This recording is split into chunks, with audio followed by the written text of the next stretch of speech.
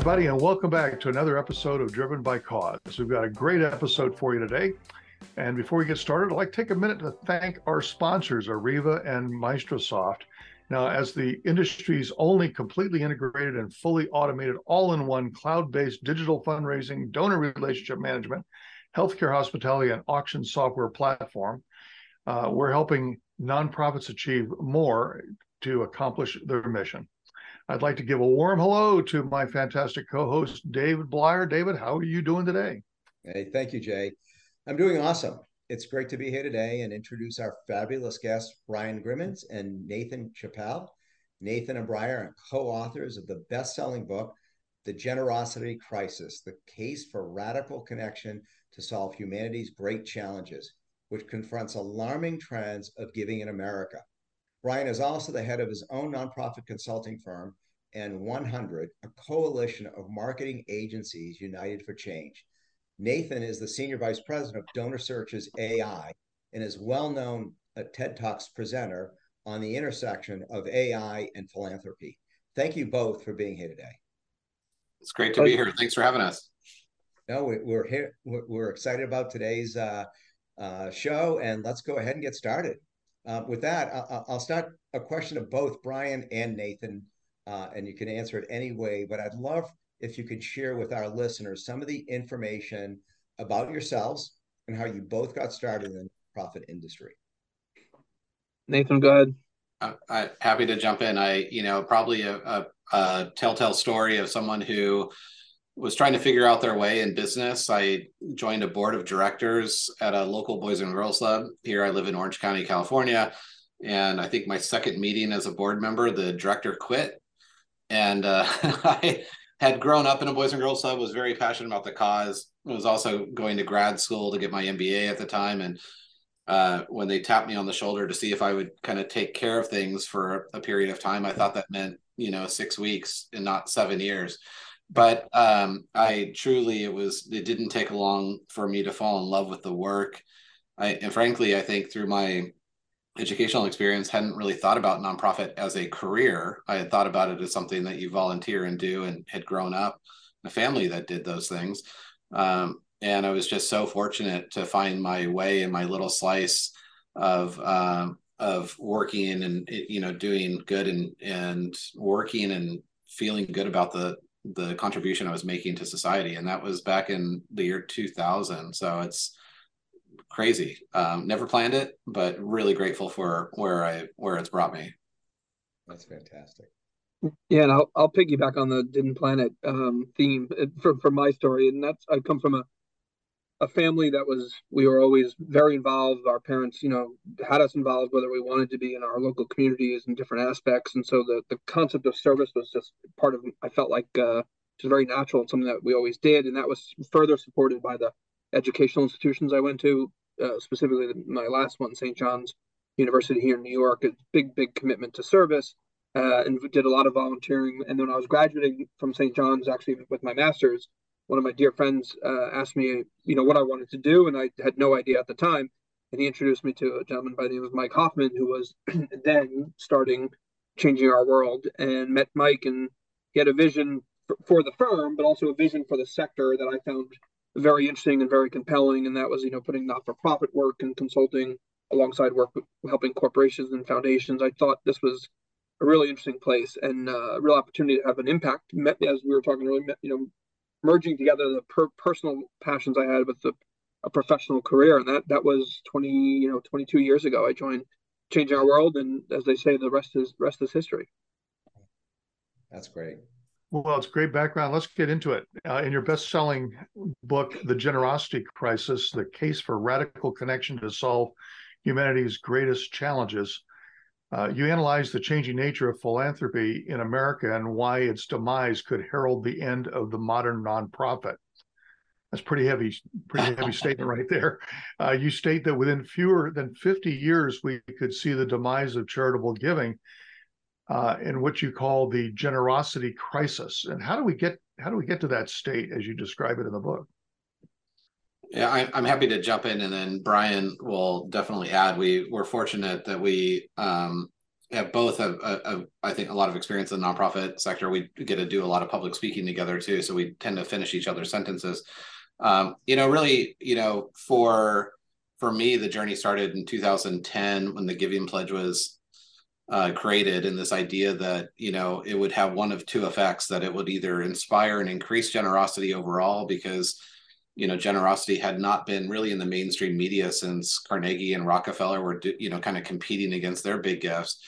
And I actually did a study in 2012 where I analyzed the evolution of mega gifts, and it had two kind of very divergent conclusions. And one, it would inspire generosity, and the other it would create more of a crowding out effect. And this is not the only reason why we're in the state that we're in, but it got me in a place back in 2012 where I started studying the trends in giving pretty deeply, to the point where when Giving USA's report would come out, I'd block my calendar every year and I would read the entire report, which, as you know, is a few hundred pages, and read the footnotes, which actually I found more telling. And it turned out, by reading the footnotes and essentially realizing that while giving on the outside appeared to be alive and well and 2.1% of GDP for the last 40 years, that the mix of who was giving, which is not reported directly in Giving USA, was changing.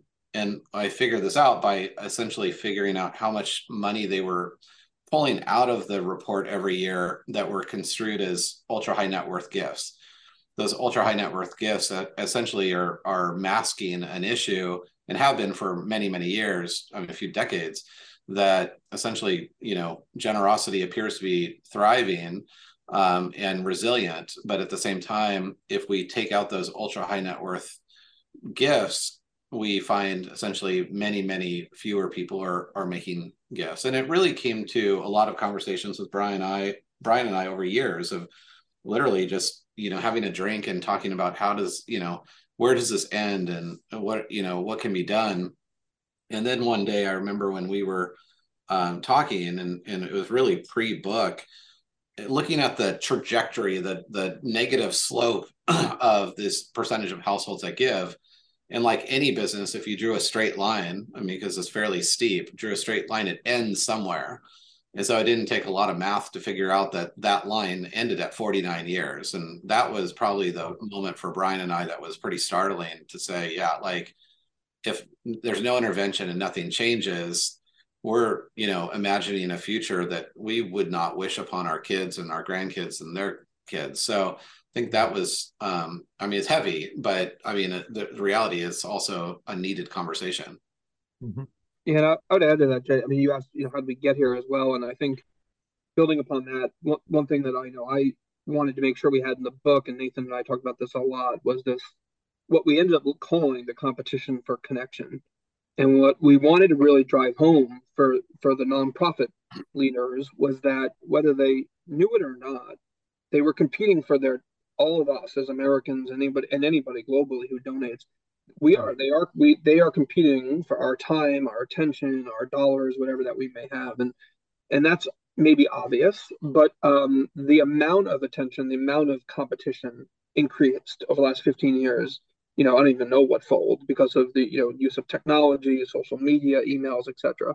When you then couple that, and this is, like we talk about in the book, as a good thing, but it's something that certainly needs to be aware of as it relates to traditional giving. Many companies have become what I'd call more mission oriented. They talk about their own values. They talk about their own commitments to society in such a way that the lines are blurred. I have a hard time not believing that the lines are absolutely blurred now about, if I want to have an impact in the society or an impact on the environment, and I can only give $100, well, maybe $100 sweater from Patagonia, which I also get something back from, and it allows them to take the profit and do the great work they do in the environment. Well, maybe that's a different choice I'm making than 20 years ago, when, if I wanted to have impact, the really only place to go was the nonprofit sector. So that competition thing, we thought was really important to bring out from the background, if you will, to make sure that not-for-profits really understood the landscape in which they were working. Wow. When we came to this conclusion, we really struggled on what to call the book. And, at the time, to be honest, there wasn't a name for the generosity crisis. It was a lot of a lot of people saying, well, there's no problem at all. Generosity is live. I mean, we had literally like lots of debates where we had to look at the underlying data about, increases in homelessness and food insecurity. And if generosity was thriving, we would see different, aspects of that. We really struggled with it, but at the end of the day, I think you have different ways of dealing with issues. You can either pretend they don't exist. You can, just put a lot of lipstick on the pig, or you could address it head on. And I think we were encouraged by our publisher. We were encouraged by a lot of our colleagues to say, just name it, like name it for what it is. Let it be essentially, the bell, that needs to ring so that people can at least, at the very least, which has been our premise from the very beginning, encourage people to talk about generosity, in which case I don't think I've ever had a bad conversation around, so I think that was really what it was really all about, is there's something going on that doesn't end well. We should have conversation about it. Yeah. No, I appreciate the concern because it is a problem. I mean, just in general, what advice or strategies for how, and I think that's the key word, to combat this generosity crisis, but from two different perspectives, one as an everyday person, and the second as a nonprofit executive? Yeah, I'll take it that last one, the nonprofit executive point. For me, and we've been getting this question a lot, and rightfully so. What advice do you have for me? And I think one thing I've found helps a lot is the simple notion of being honest with yourselves about the strategies, the engagements that you're having. Are they ones that tend to be more transactional, or are they more relational? And if you're falling into the trap of being transactional, I think you run the risk of having that competition for connection, losing out on it. It just becomes something that's too easily traded off. If it's relational, and we've talked about in the book, I know you and you know me. I mean, these are deep relations, and you understand that what the impact your dollars are having, whether that's $5 or $5 million. I mean, this isn't just a notion for just like the major gift work. We think it's for the entire spectrum.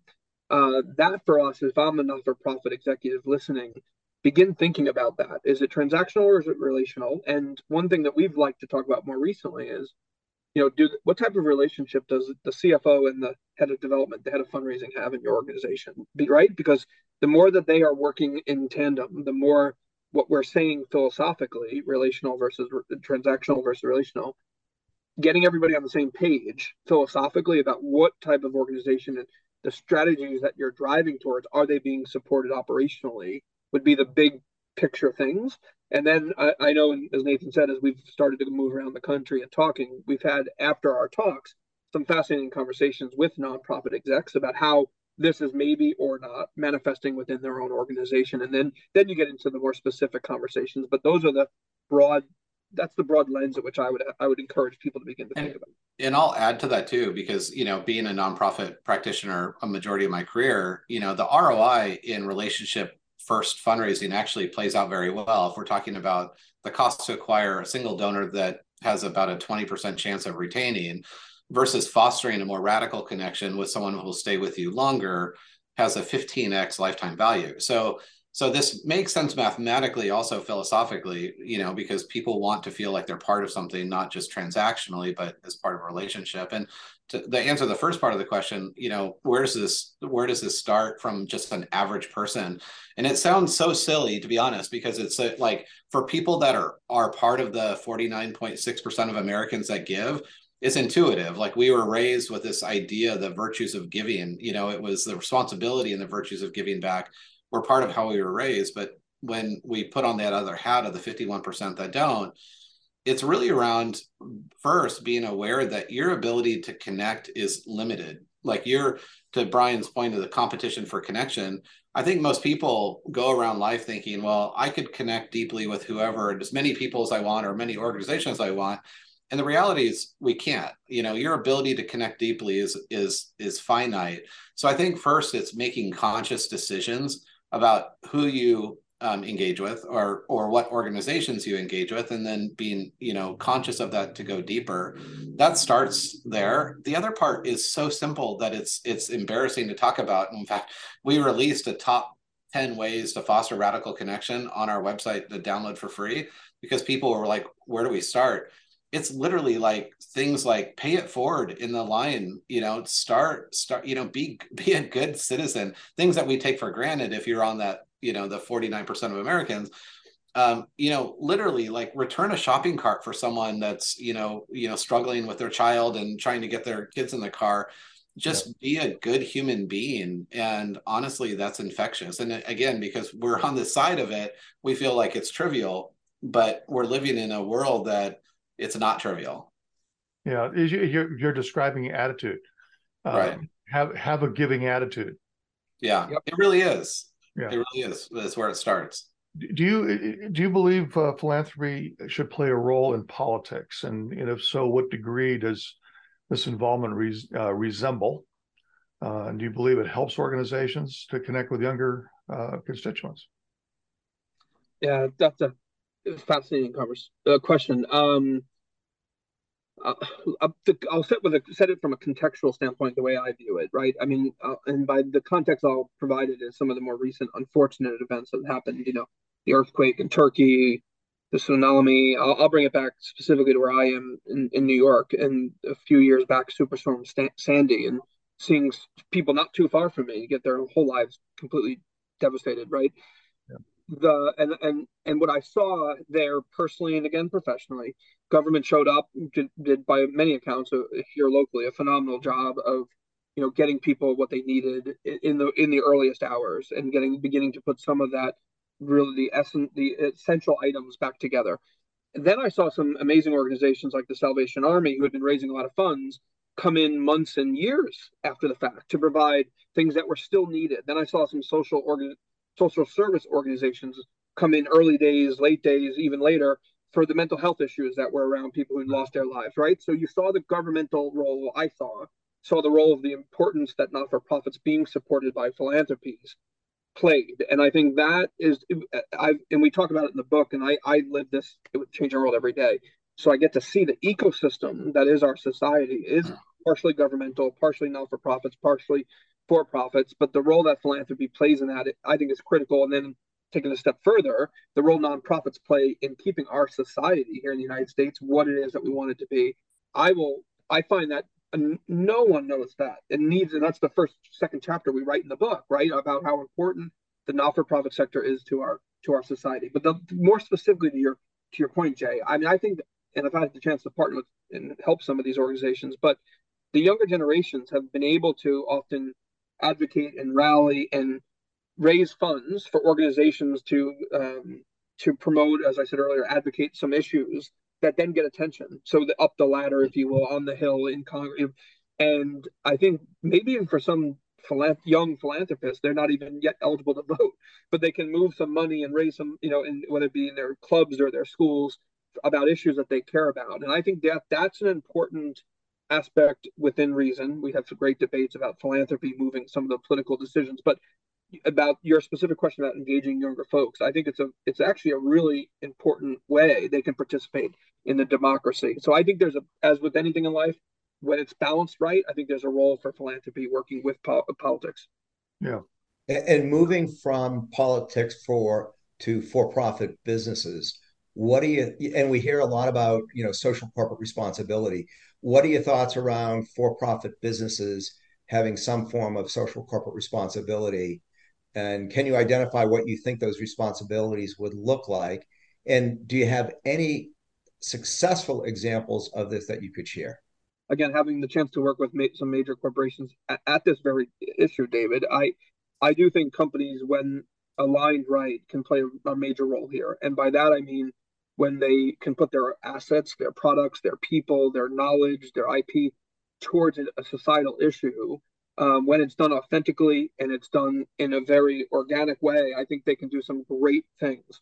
When companies overreach, dare I say, more for the recognition and the marketing so they could sell more products, thankfully, I think more of us are aware of that and kind of call them out on that. So I think it's forcing companies to be true, to be authentic to who they are, because I had the opportunity to partner last year with CVS Health, and to see what they did during COVID, and using their technology and the amount of data that they had to map the disease, move the vaccinations to towns that were underserved, they were doing this behind the scenes and not even telling anyone. And it's just mind-boggling to me. And then when I see go forward, what they're doing in major cities to improve the health of cities as a whole, because they are, they're more accessible, CVS storefronts, than the hospitals are in this country, and they've accepted that mantra as being the leading health company. And so yeah, I could go all day about this, but again, that's an example of them being true to who they are and doing it for the right reasons. And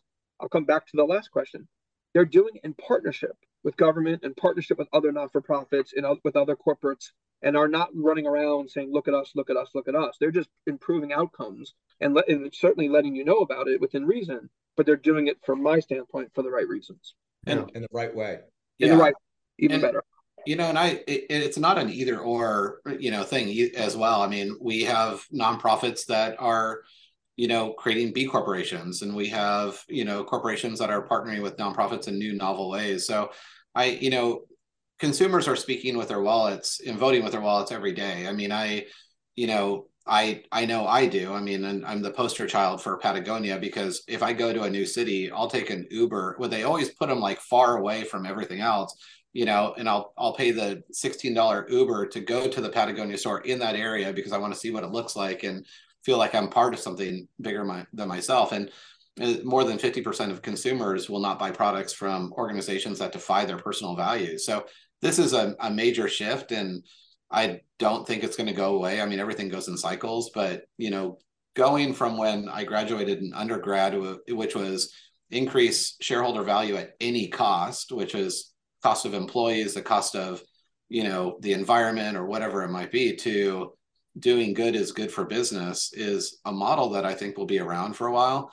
And I do think there, in our book, we talk a lot about this, but a lot of lessons to learn from for-profits specifically that have a lot of R&D budgets and, experts in branding that can really tap into the hearts and wallets of their consumers. And I think the other big shift here is that I think forever we thought that, for-profit organizations were trying to extract one-time dollars, like just get a transaction, and that was the end of it. But we live in a subscription economy now, where there is now an incentive for corporations to build relationships with individuals over a long period of time, not just transactionally. And I think that's where a lot of nonprofits have failed to really learn from that. And, of course, in our book, we talk about Patagonia before it was a nonprofit, but we talk about Ben & Jerry's and Body Shop and so many others that have done, CVS and UBS, that have really transformed their businesses to align better with what the expectations are of the modern consumer.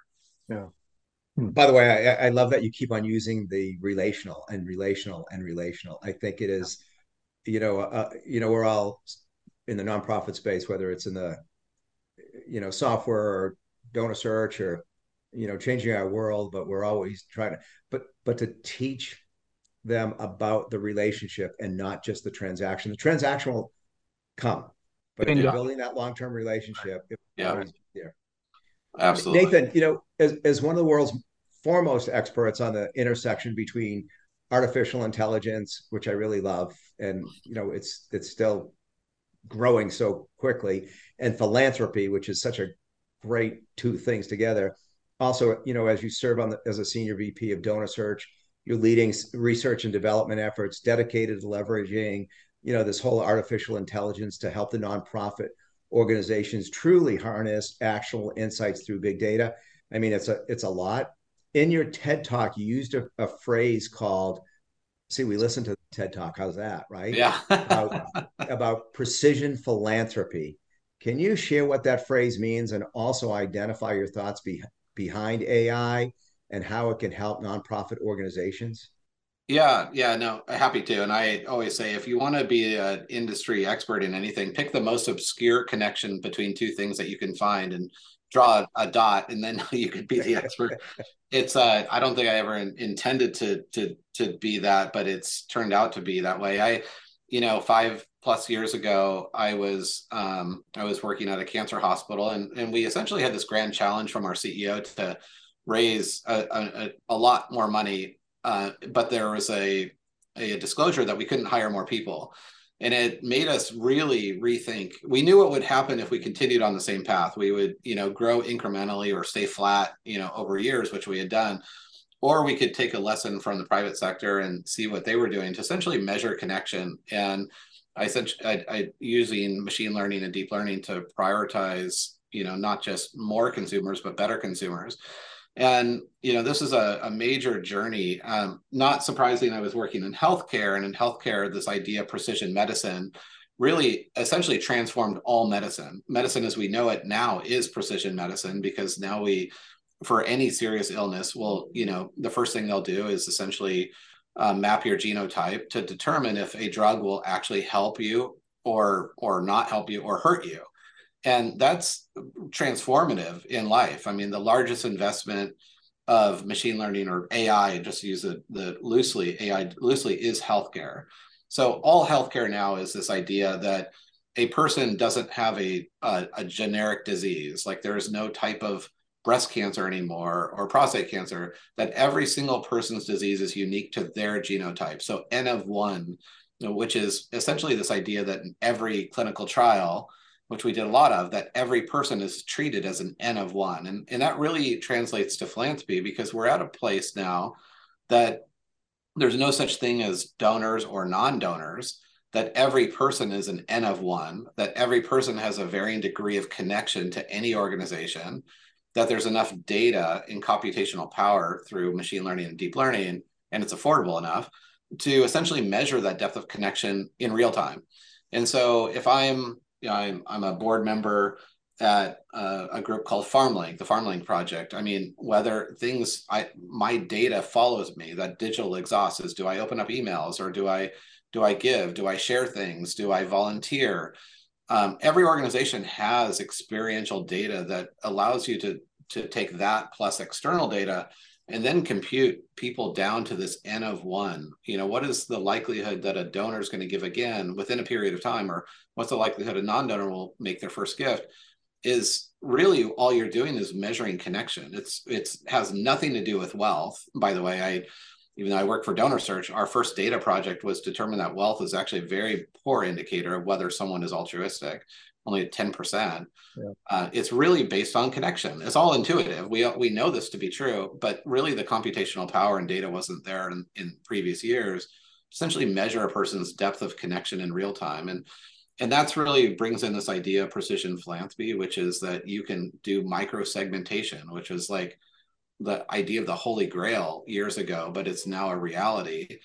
And you can treat people, along their own donor journey in a way that speaks to them. And, this is still new in our field, not new in the private sector, but new in our field. But it is really amazing to watch when you can flip the pyramid and move away from wealth-based philanthropy that focuses on, how much someone would give, versus the relationship first philanthropy, which is, are they a donor in the first place, and are they going to stay with you for a longer period of time? Fabulous.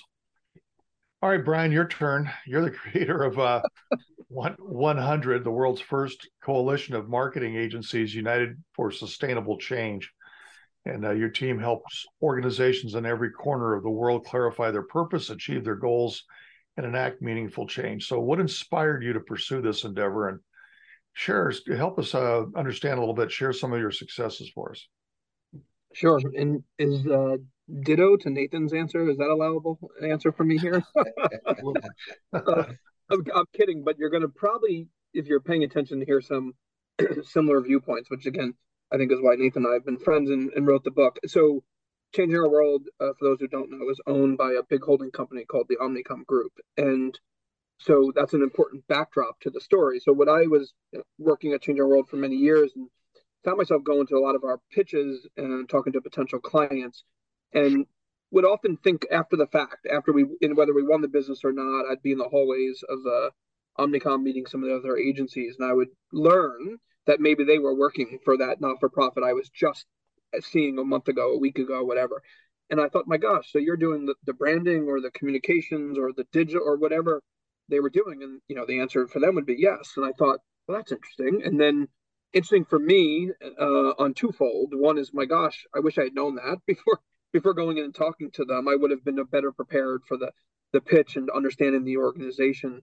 But my gosh, like what those folks are doing, I'm sure great branding work and communications work, but they themselves may or may not have had the experience in the not-for-profit sector about selling a mission-oriented organization, which is obviously different than working for a for-profit business. And so that was sort of the early thoughts about what eventually became 100, which was beginning to talk to the Omnicom leadership team about, look, we do a lot of work with not-for-profit organizations.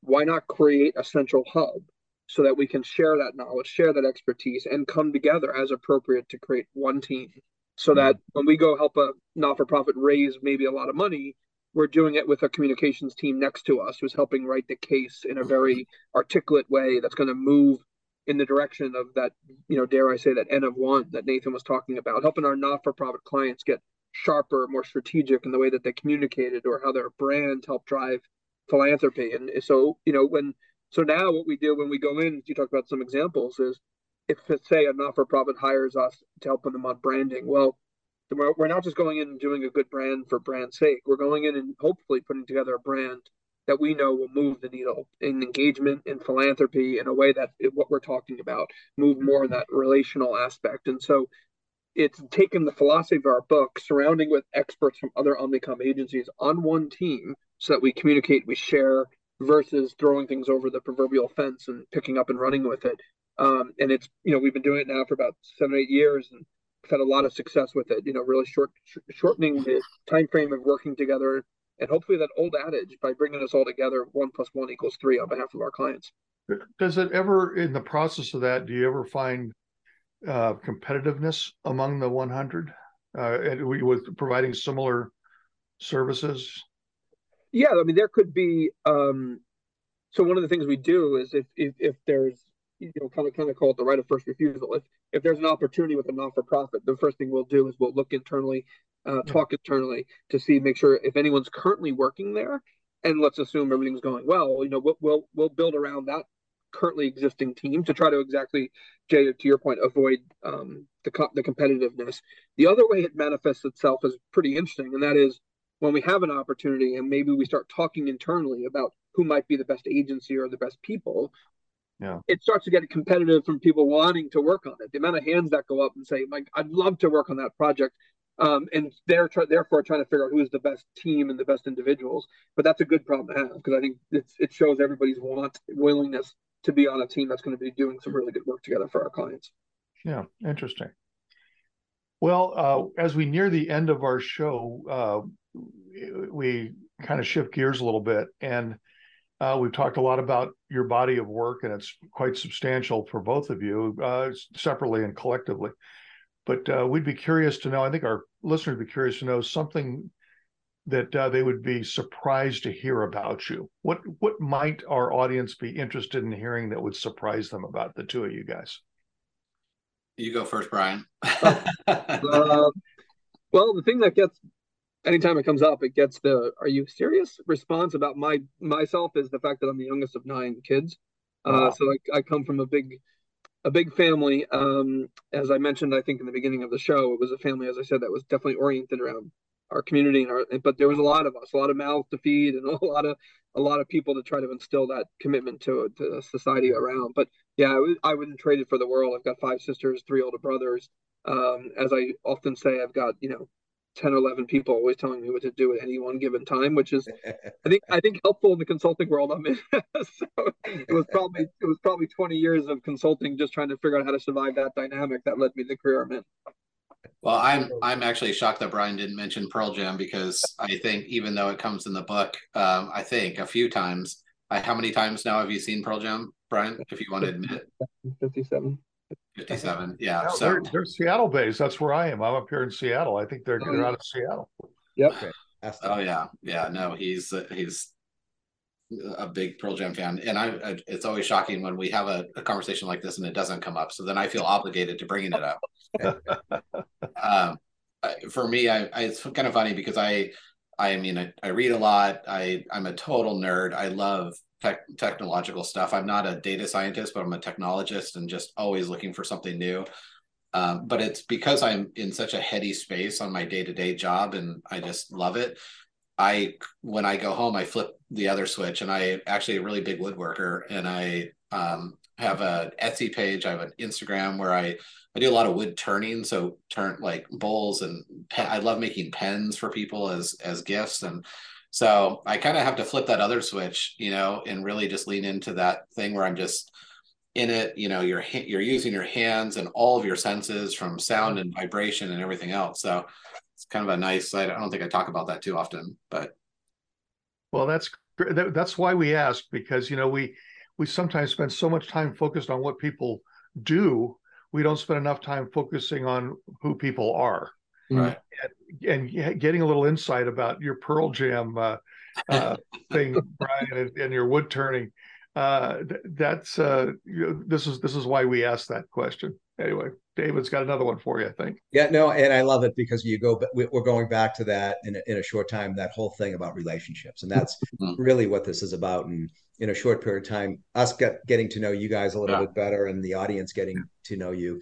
So this always leaves us to finish our show by asking one question, and it's to each of you. What is something that we didn't ask you today that you wish we had asked you? Well, I know I'll start. I know a question I'm glad you didn't ask, which is, can the generosity crisis be reversed? Because it's a very difficult, the trajectory is very strong, and the power to be is very strong. I think Brian and our biggest hope is that there's no need for a second book called The Generosity Crisis. That's our wish and desire. I guess a question that I would ask, that I started to just recently think about is like, what's next? And I see more and more instances of this idea of radical connection surfacing in local philanthropy, and really this idea that, the future of generosity is local, and what that means for big national organizations as well, and how to act and appear local. I think it's just a super interesting topic that, Brian and I have messed around with the idea of writing another book. I think this type of shift in people wanting to make an impact, we see it in things like GoFundMe, where GoFundMe transaction happens once every second, 24/7. And a lot of that is people wanting to give to people locally, not through nonprofits. And so I don't know how you frame that in a question, but it's really like, what is the future of generosity? And, is it with or without nonprofits? But I think no matter what, it comes down to this idea of this radical connection and people wanting to make a difference. And the one question I was hoping you would ask for me, since spring training is underway, is how many games will the Mets win this year? And that answer would be 105. So looking forward to hopefully a successful year. It's been a while since we've been able to raise the trophy since 1986. So this might be our year. Well, I hope you used Nathan's AI stuff on this. There we go. Moneyball all the way. I think they already spent their miracle many years ago. A couple decades. Hey, well, Brian and Nathan, thank you for everything. And we'll be right back after this. We are a team that has had an enduring influence on the nonprofit industry for more than 3 decades. We pride ourselves on developing and delivering technology with a purpose, software born of a genuine understanding and passion for cause. We are relentlessly dedicated to our client success. We are with our clients for good. We are Arriva, tech with purpose, driven by cause. Arriva is the trusted advisor and market leader of fundraising, donor relationship management, and auction software and services. Exceed further, our evolutionary all-in-one digital fundraising and donor relationship management software is helping nonprofits worldwide further their mission, transform fundraising, and cultivate relationships with donors and constituents. Our Maestro Auction virtual, live, and silent auction software, text-to-bid, virtual and mobile bidding software, and text-to-fund, text-based donation software are helping nonprofits raise billions of dollars through thousands of virtual fundraising events, charity auctions, and galas. Visit Arriva.com and reach out today and see how Arriva can help your nonprofit organization go further. Well, hello, everyone, and welcome back. It's time for us to ask the questions of what you've submitted today. So, Jay, what is our first question that was submitted? Yeah, we get questions through the podcast. You can submit your questions if you'd like. But this particular question, this is actually from Alicia. Thank you, Alicia, for your question. How do you capture new email addresses and grow your online presence as a nonprofit?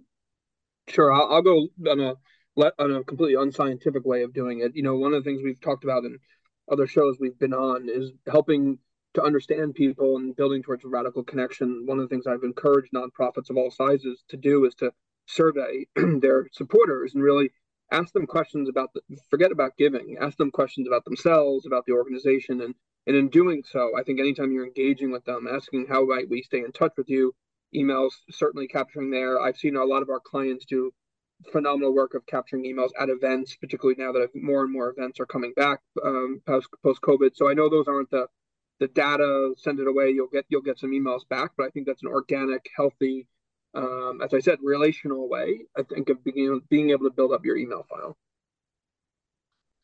Yeah, and obviously this is a space I work in every day. We collect emails from all of our AI clients, and we do that in whatever format they come. But it's really interesting when you're looking at that digital exhaust email. Of course, open rate doesn't really work well anymore, but we find very strong correlations between in terms of frequency of day of the week, time of the day that they're open. In fact, in higher education, one of the biggest telltale signs of an alum making their first gift is essentially day of the week and time of the day, but all the way down to subject line as well. So we'll find positive and negative correlations within email subject lines as it relates to giving. In one instance where we found a client that was using the word latte, which was for the price of a latte, which you give to your alma mater, the word latte in machine learning actually, and deep learning really became a negative correlation to giving.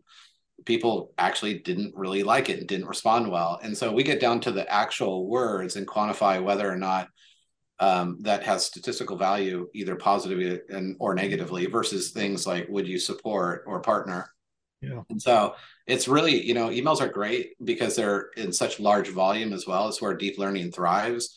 To be able to actually use word clouds out of those emails. And we have clients that have sent us 500 million emails just in one file, which is one of our large national clients. And it's amazing the insights that you can find in mining that email and then go back and help you strategically look at what is the day of the week, the time of the day, but what is the messaging that we're using as well.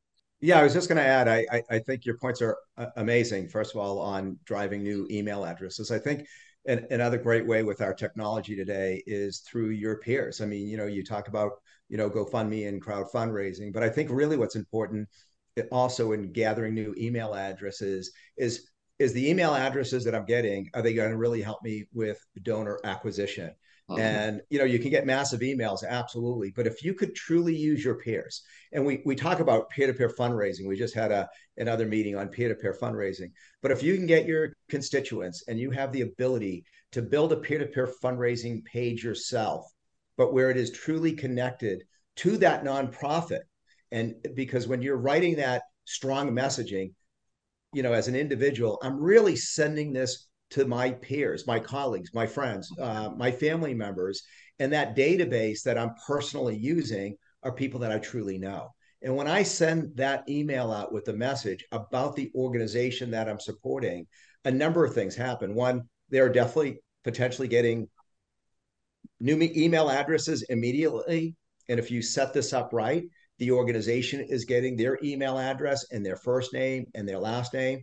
They're also getting notifications that they've given on behalf of a friend, and then that whole social community engagement, because if the nonprofit is then reaching back out and engaging them and saying, hey, you just gave on behalf of your friend Nathan, would you like to learn more about our organization? And I would say 85% of the time, what we've seen is they all say, yes, if my friend's doing it, yeah, I'd like to learn a little bit more. Can I add you to our newsletter list? So I think and we could probably sit here for a lot of other features and functions of how to gain new email addresses. But I think that's a very strong way just through this whole notion of peer-to-peer fundraising. A lot of times at events, people that attend the events are not the direct invitee, but they're secondary. Someone buys a table, a corporate buys a table, they invite people to sit. that person that's attending that event may not even know what the mission is of the organization that's holding that event. So you want to be able to reach back out to those people that may have had a great event, but they don't even know why they were there, except a friend of theirs invited them, or a business relationship invited them to sit at their table. So you want to capture those emails to be able to reach back out to them. So what I suggest to my clients at registration is to have a 3x5 card on it with a bid number attached to that person. And when they get there, and say, may we have your email address? That gives you a chance to do an audit on your email addresses, make sure you're getting the one that they think is most current, and let them know you're going to give away a prize of some kind, and you'll be notified by email.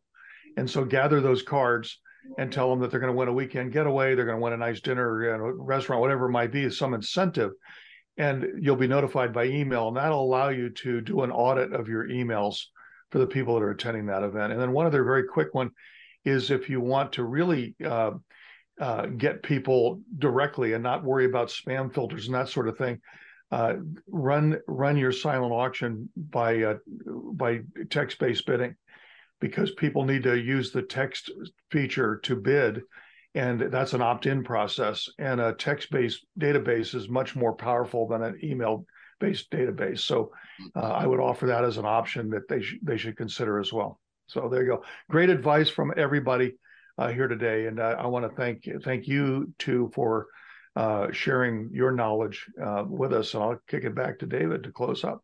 Well, Jay, thanks for that. And Brian and Nathan, it was such a pleasure having you both on the show today. Just really great. I mean, these connections and your level of experience and what you're doing in the nonprofit industry is just by far just really enjoyable. And I know our audience really appreciated it. So thank you for that. Thanks for having us. It's definitely a pleasure. Yep. And we also want to thank all of you for being here with us today. And as always, we want to thank our fantastic sponsors, Arriva and Microsoft. Make sure you tune into the next episode of Driven by Cause and make it a great day.